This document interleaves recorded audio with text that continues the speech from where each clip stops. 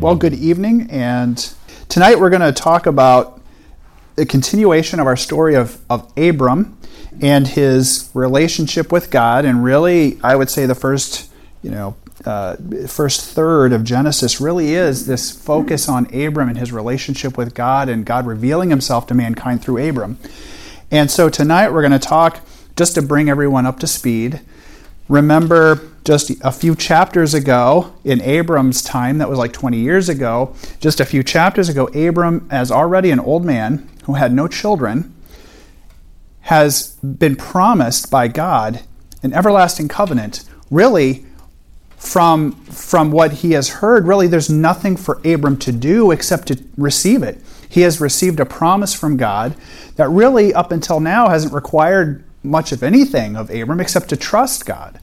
And God has just kind of selected Abram and said, guess what? I am going to bless you, your descendants, and the entire world, in fact, through you, through a covenant that I'm going to give to you. And because Abram, being childless, and of course we talked about how in the antiquity that was a very big deal, when people did not have offspring, that was not only a cultural curse or cultural shaming, but it was also financial as well. When you die, you need to pass your inheritance, your land, your servants, your property off to somebody, and you wanted to do that through a male heir. Abram doesn't have any of that. He's got servants. He's probably very rich from reading the text.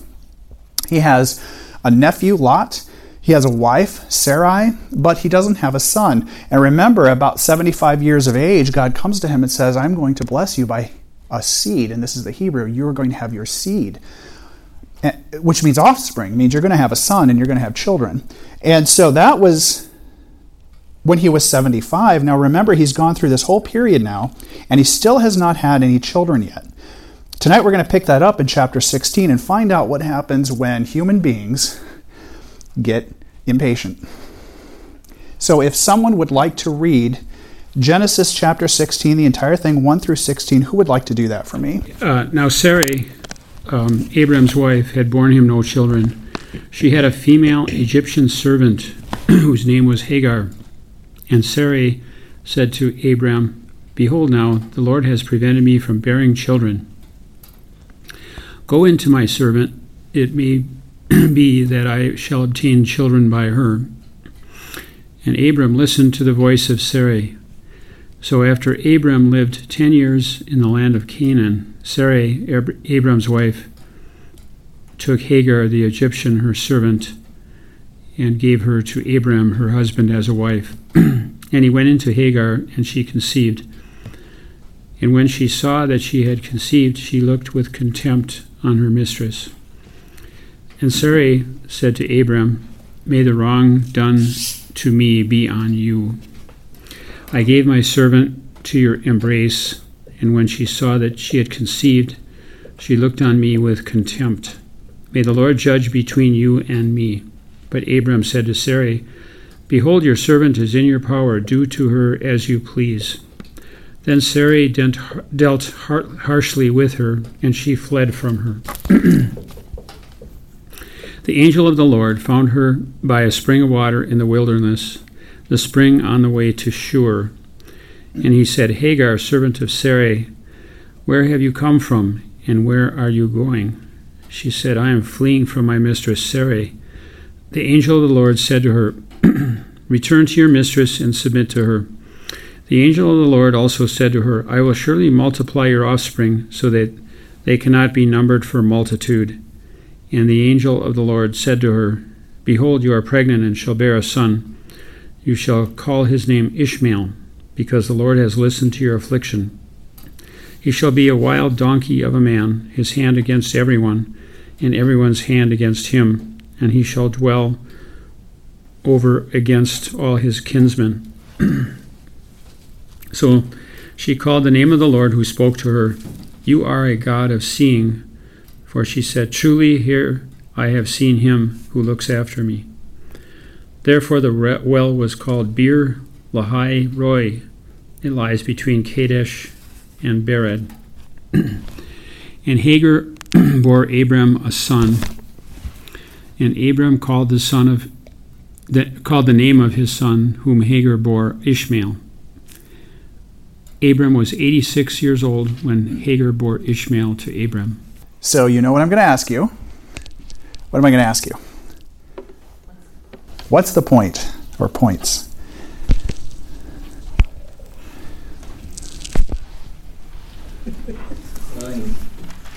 Not being patient, they caused a lot of problems. Yes. They should have probably waited for God to. God has kept His promise every time so far. There you go. And so now this is causing a lot of contempt and hostility, and looks like it's going to cause a lifetime of that. Yes. Yes. Lack of patience results in issues. What else?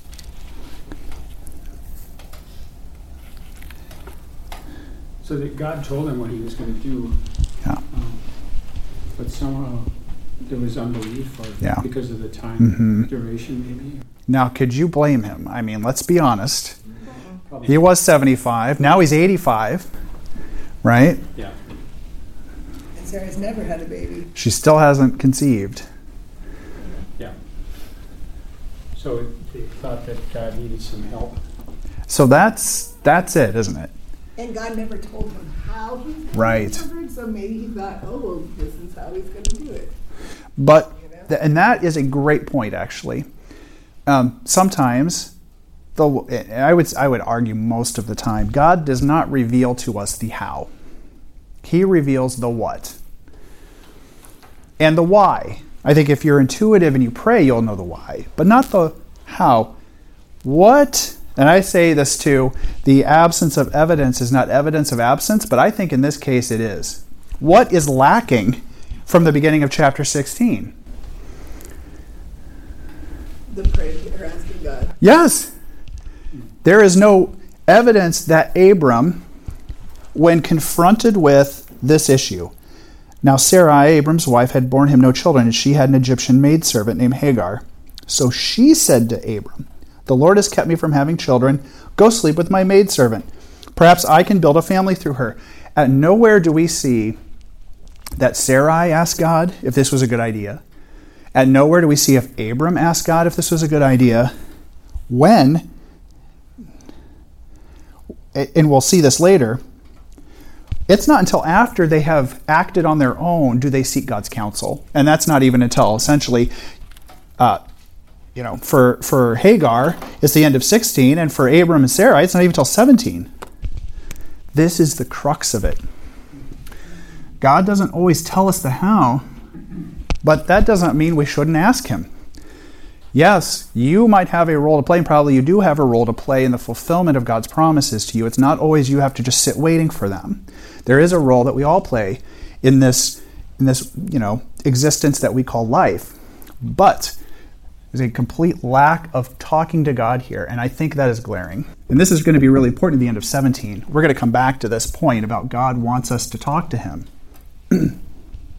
Now, it is possible that they could have talked to him and received no answer. I'm not going to argue with you on that. However, what does the evidence of the text say?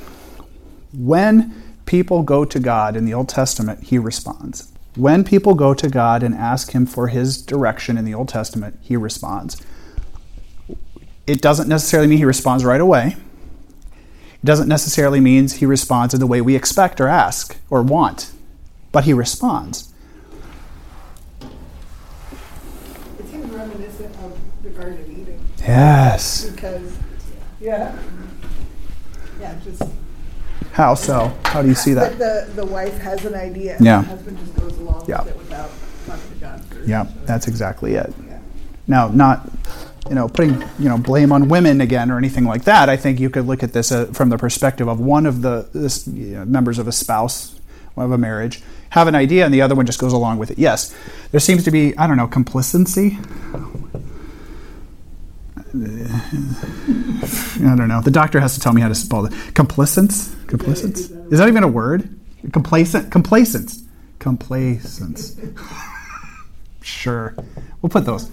they're okay with it. Thanks. He kind of gave up his headship. I mean, she just said, do this, and he just kind of went along with it. He didn't That's a good point. anything to oppose it. And I think in both instances with this in the Garden of Eden, the man Yes. that result. Yes. So that's why they go along with it. Like Of course. Adam wanted to be like a god, and that's why he ate the fruit. Yeah. And Abram's heart's desire was to have a descendant. He wanted a son, and so Okay, I'll sleep with her. Okay, fine. No, there was none of that. No. Yes, it was, yeah. The path of least resistance. That's it, literally. Yes. Abram relinquishes his leadership, his role. 100%. I understand that. because he knows God more than Sarai does. I would say God that's has fair. revealed himself to Abram, Yeah. not Sarai. I would say that's fair. What happens? He's also, well, this whole thing, it's very weird for us to read because Yes. it's very not, it's foreign to us Yeah. in our culture. We Yes. don't have slaves, and, Sarai starts complaining to Abram, and then he's like, oh, well, basically she's your property, so you can do whatever you want. And, So, yep. he's changed his tune from, Yeah. I really, really wanted a son, so yeah, I'll do what you say, and now, oh, this is causing me trouble, so yeah, you can do whatever you want. The other thing was, the whole thing shouldn't have happened because he shouldn't have gone back to Egypt in the first place, right? He was supposed to be the king. Boy, that's a good point, actually. I haven't really thought of it that way, Craig, but I think that's a fair He point. sinned against God because there was a famine, but he didn't have faith. He didn't stay where he was supposed to stay. He ran to Egypt. I think this is a good point. Hadn't thought of that before. Sin has caused its chain reaction again, 10 years later, 20 years later, right? Yeah. Agreed. What is barrenness and antiquity? This is weird for us, like Laura said. There's roughly 4 different ways, if you were in this situation in 2000 BC, how you would resolve it. The first is divorce. While never endorsed in the Old Testament, it is specifically forbidden in Deuteronomy. God hates divorce, there's no doubt about that. The second is to adopt. I think that's what he was going to do a couple chapters earlier with his servant. He was going to adopt his servant. And Eleazar to take on someone who would take on his name. The third is polygamy. Again, this is not endorsed in any. And maybe that's the Deuteronomy reference. This is not endorsed by God in the Old Testament. It happened. It happened, and it was something he was not happy with. And of course, this is more for if you're a king, concubines. You would just have a harem of women ready to bear you children. In no case does it seem any of these were what God wanted for Abram. So, again, even in the culture of the period, Abram knows. Abram should know. If God is promising you something, he could have done any of this immediately. I mean, let's be honest. The night that God came to Abram and said, I'm going to bless you with descendants, he could have slowly turned over and looked at Sarah and be like, well, then she's out of here, right? Let's go find someone. The fact that he waited from the year of 75th year to his 85th year, what does that tell you? Yes? And that he trusts that God will Yeah. do it. Yeah. I think that's fair. He moved from a place to a place he didn't even know because God told him to. So I think that's that fair. would probably be easier than. I think it's fair. He still has some faith. He's got some faith. He waited 10 years and he's 85 and this is happening. So there is something still in Abram. Although he slips up here. We talk about the angel of the Lord. I think it's good to also pause here and just make this clear. When an angel, first of all, an angel is a fancy way of saying what? Messenger. When a messenger of God called an angel comes to you, for all intents and purposes, you should read that scripture and interpret that passage as if God were saying that. I want you to think about that. It makes it clear in the Old Testament that if you were to see God face to face, you would die. When references are made in the Old Testament that the Hebrews went up and saw the God of Israel. They didn't see his face. They saw his apparition, his manifestation through fire and lightning, maybe his feet or his hand. If you see God in his face and his full being, you will die as a human being. We cannot see him. So, to communicate with mankind, in the Old Testament he sent angels. In the New Testament he sent who? Well, angels, but also the Holy Spirit. Yes, the Holy Spirit and his son Jesus as the Word. So when you read a passage that says, an angel came and said this, I want you to just think for a minute, it's the Lord saying this, okay? It's very clear here.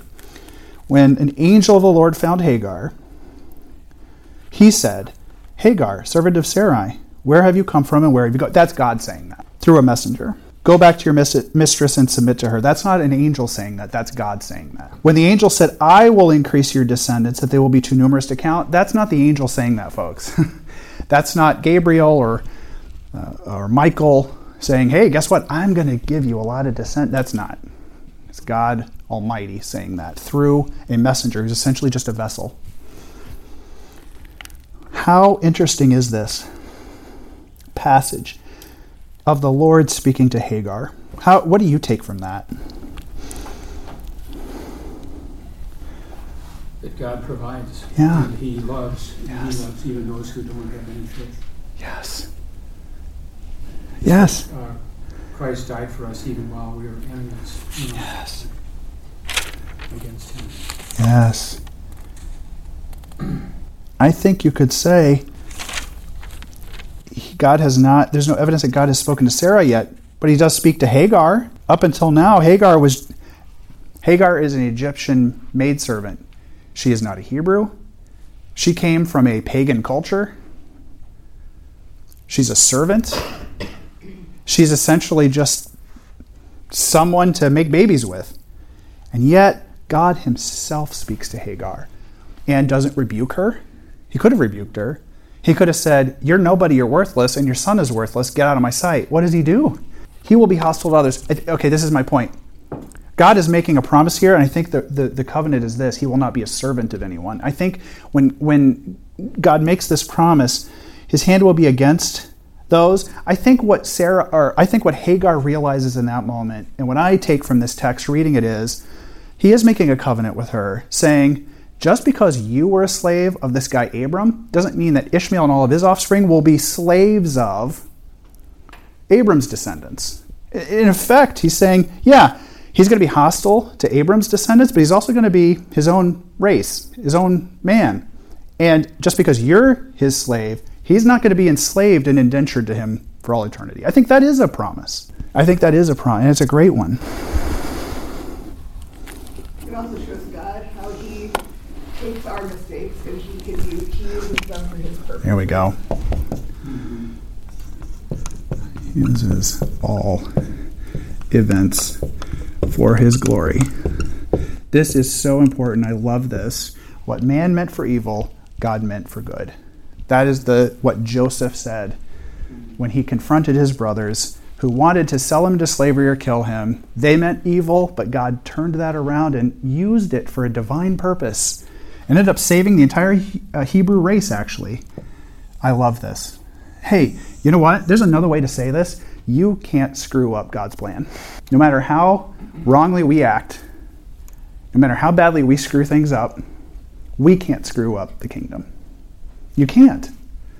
Jim Baker could not screw up I'm using this example. Jim Baker could not screw up the kingdom. He just couldn't. Adolf Hitler couldn't screw up the kingdom. Okay? Nero could not screw up God's plan. In fact, God is sovereign. Praise the Lord. And he can use any event and any act on our part for good. And I love that. I love that about this. That's great. Yeah, he provided for Hagar, even though she didn't know that at all. Yeah.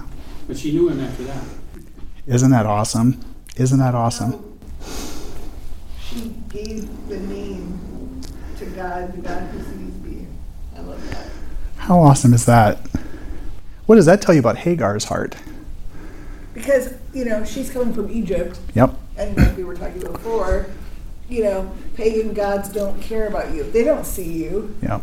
You're an ant. Yep. And so she recognizes that this God is different. I love that. I love this. The well of the living one who sees me. Bir Lahairoi. Well of the living one who sees me. I love this. That's a great one. Okay, let's go to the next one. This is the uncomfortable chapter. Who would like to read?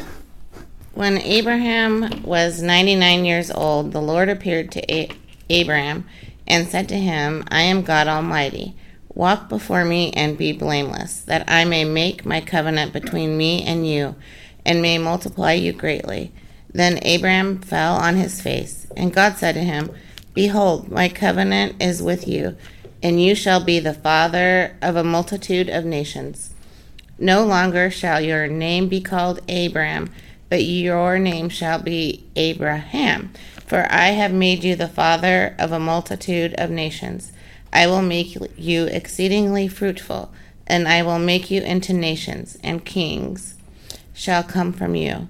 And I will establish my covenant between me and you and your offspring after you throughout their generations for an everlasting covenant, to be God to you and to your offspring after you.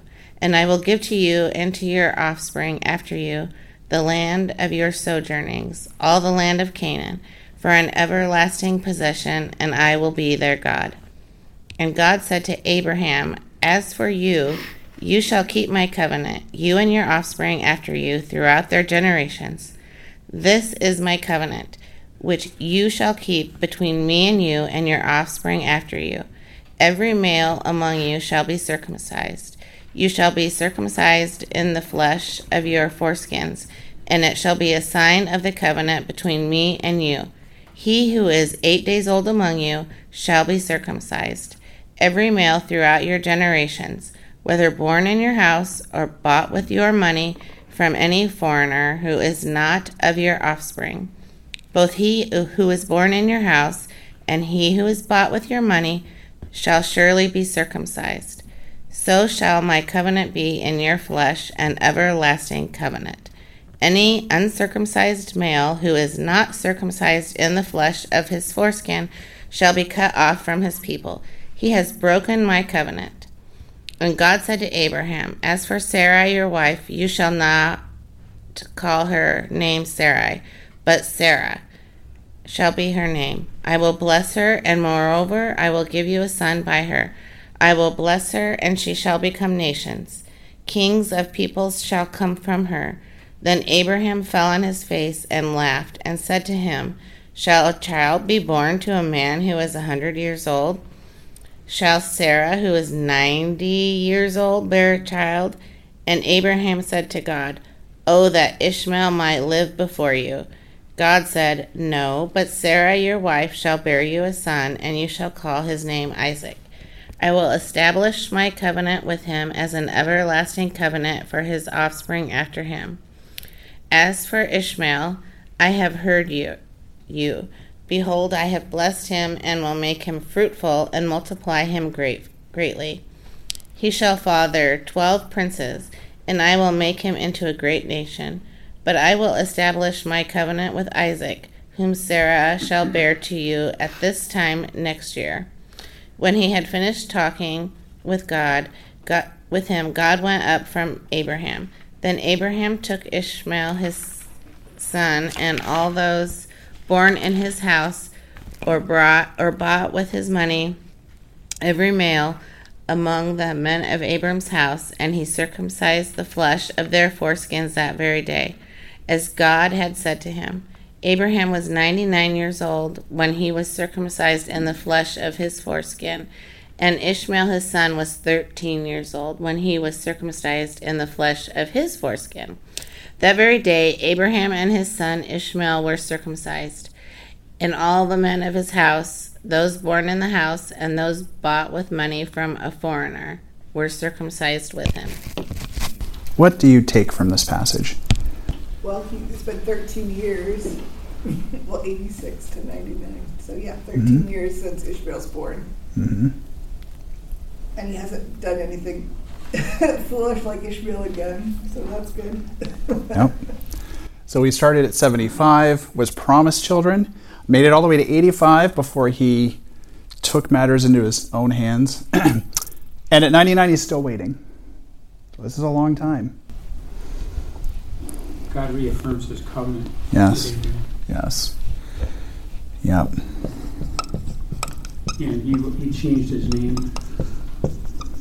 to Abraham, father Yep. of many nations. I love that. Yep.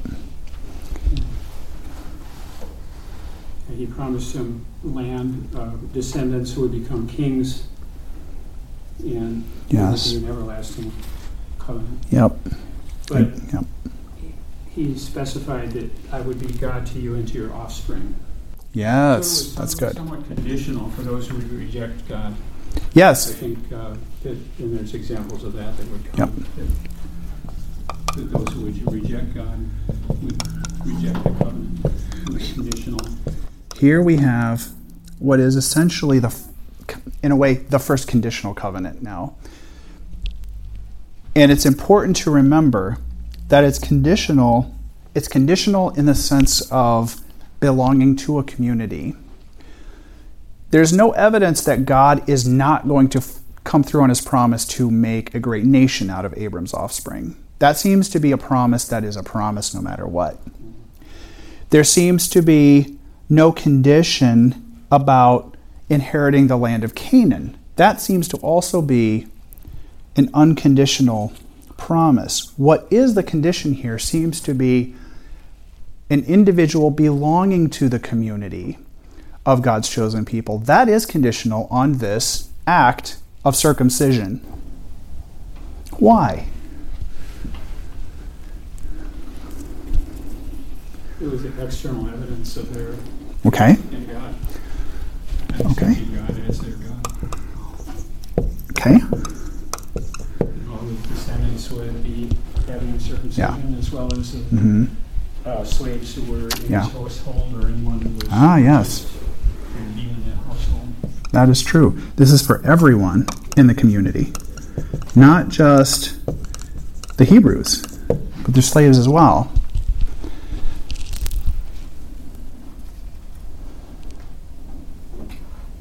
It's got to be a very weird week, right? You want me to do what? I mean, that's what you get all. Yeah, I don't know. I still don't know. I mean, I get why, but Mm-hmm. it's got to be very difficult to convince your entire house. Yep. and then to go through this. I don't know about you. This is not like piercing your ear. And you're a grown up, right? And this is happening. This is not a fun thing to go through. Thing.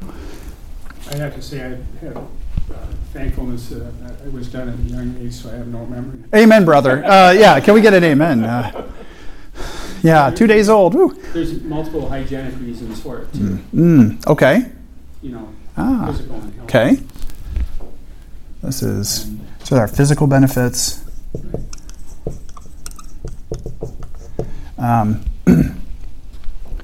This is not a practice that originated with the Hebrews.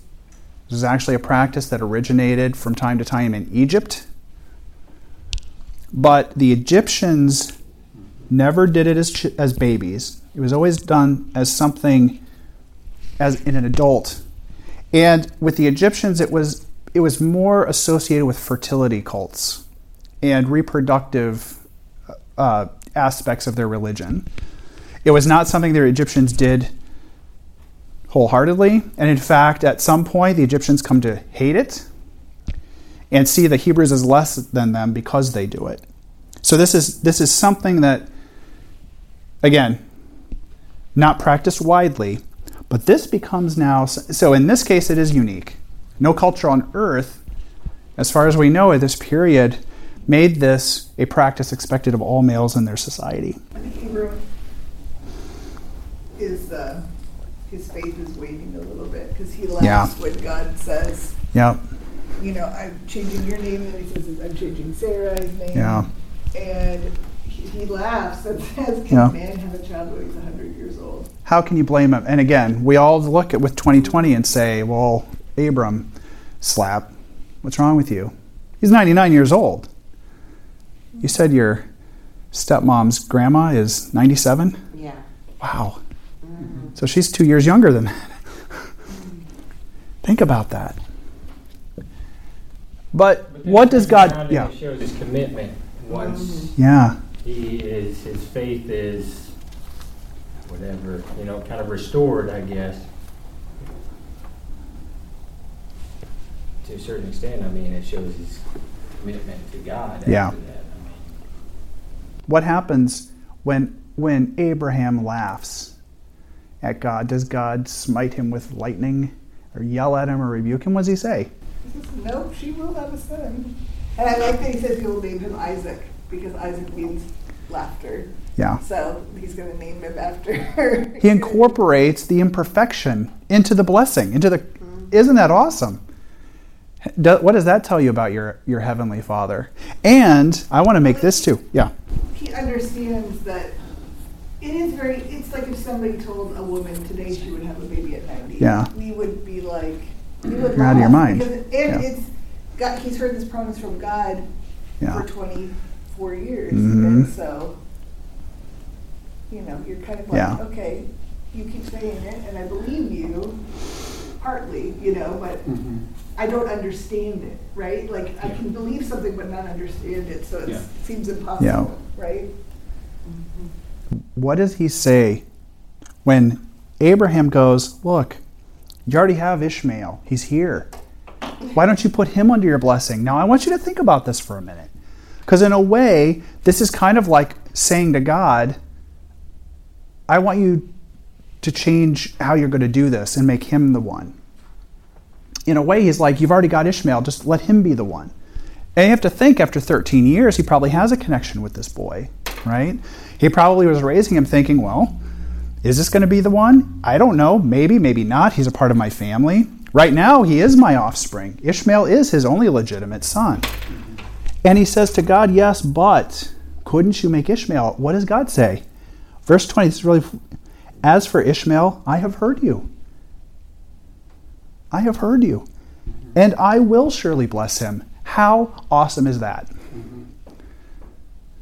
Now, he doesn't get the covenant promise, but he does get a blessing directly from God because, as we read the text, Abraham asked for it. That's pretty cool. I will make him fruitful. Yeah, go ahead. In the natural, it's impossible to think 99 and less than, Yeah. So, that God is very patient with Yes. Abraham. God. And Abraham is having unbelief because he's based in the natural world, Yeah. and God is very patient with him. Yeah. He outlines what's going to happen. Yeah. He tells him that Isaac will inherit the blessings, and Yeah. Ishmael will not. Or Mhm. Ishmael will inherit some blessings, but not in the covenant. Yeah. So he gets plenty of blessings. So There's a lot to go around, isn't there? yes. And that is awesome. And Just had to wait like 25 years to find out the how. so I was waiting for the here's how. the application. What does that mean for us? As hard as that question is to ask. For God, one day is like 1,000 years, and 1,000 years is like one day. That's it. That's it. He's beyond Mhm. the dimension of time. Mhm. He's, Hmm. he's patient with us. Gosh, it's hard to deal with that, isn't it? It's hard to deal with that. But when?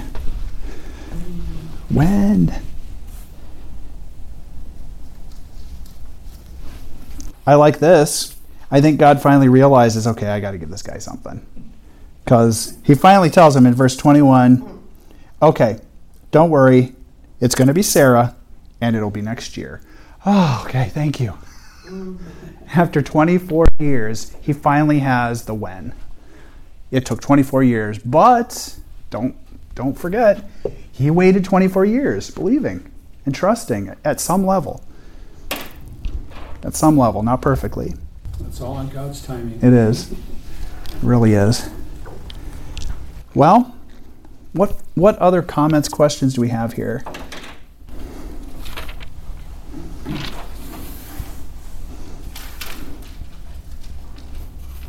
Well, and all those who would not participate in the covenant, Mhm. external evidence would be cut off, would be out. I think God's like, something's getting cut off.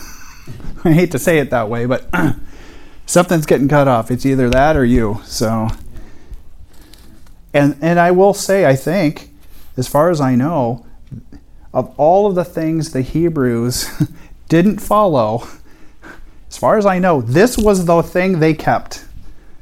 This is the thing they kept. I don't believe there's, except for, and I'll say this too, this is the glaring difference, the Hellenistic period. As far as I know, the Jews, for the next, what is this, 2000 BC? For the next 1900 years, kept this. They kept this. And this was a sign that you were part of that Hebrew Jewish community. It was only until you get to the Greek period of Israel's history around 200 BC that this starts to stop being a thing, because the Greeks did not believe in this. And they believed in exercising in the nude and all kinds of other weird things.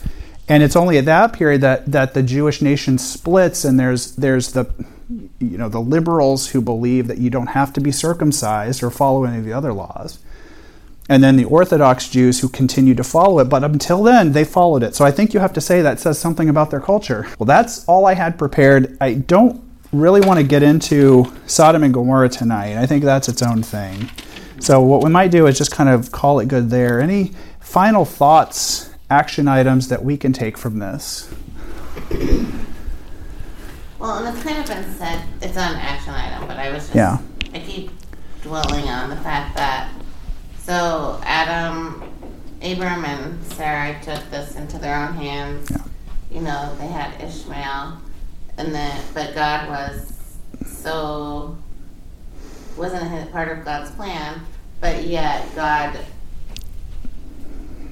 just still blessed Ishmael, Mm-hmm. and provided for him. He has his whole line, the whole nation, and I just keep reflecting on that. Like, they really messed up, but yet it wasn't Ishmael's fault. Right. And they just were able to, he still blessed Ishmael, Yeah. So, Yeah. I don't know.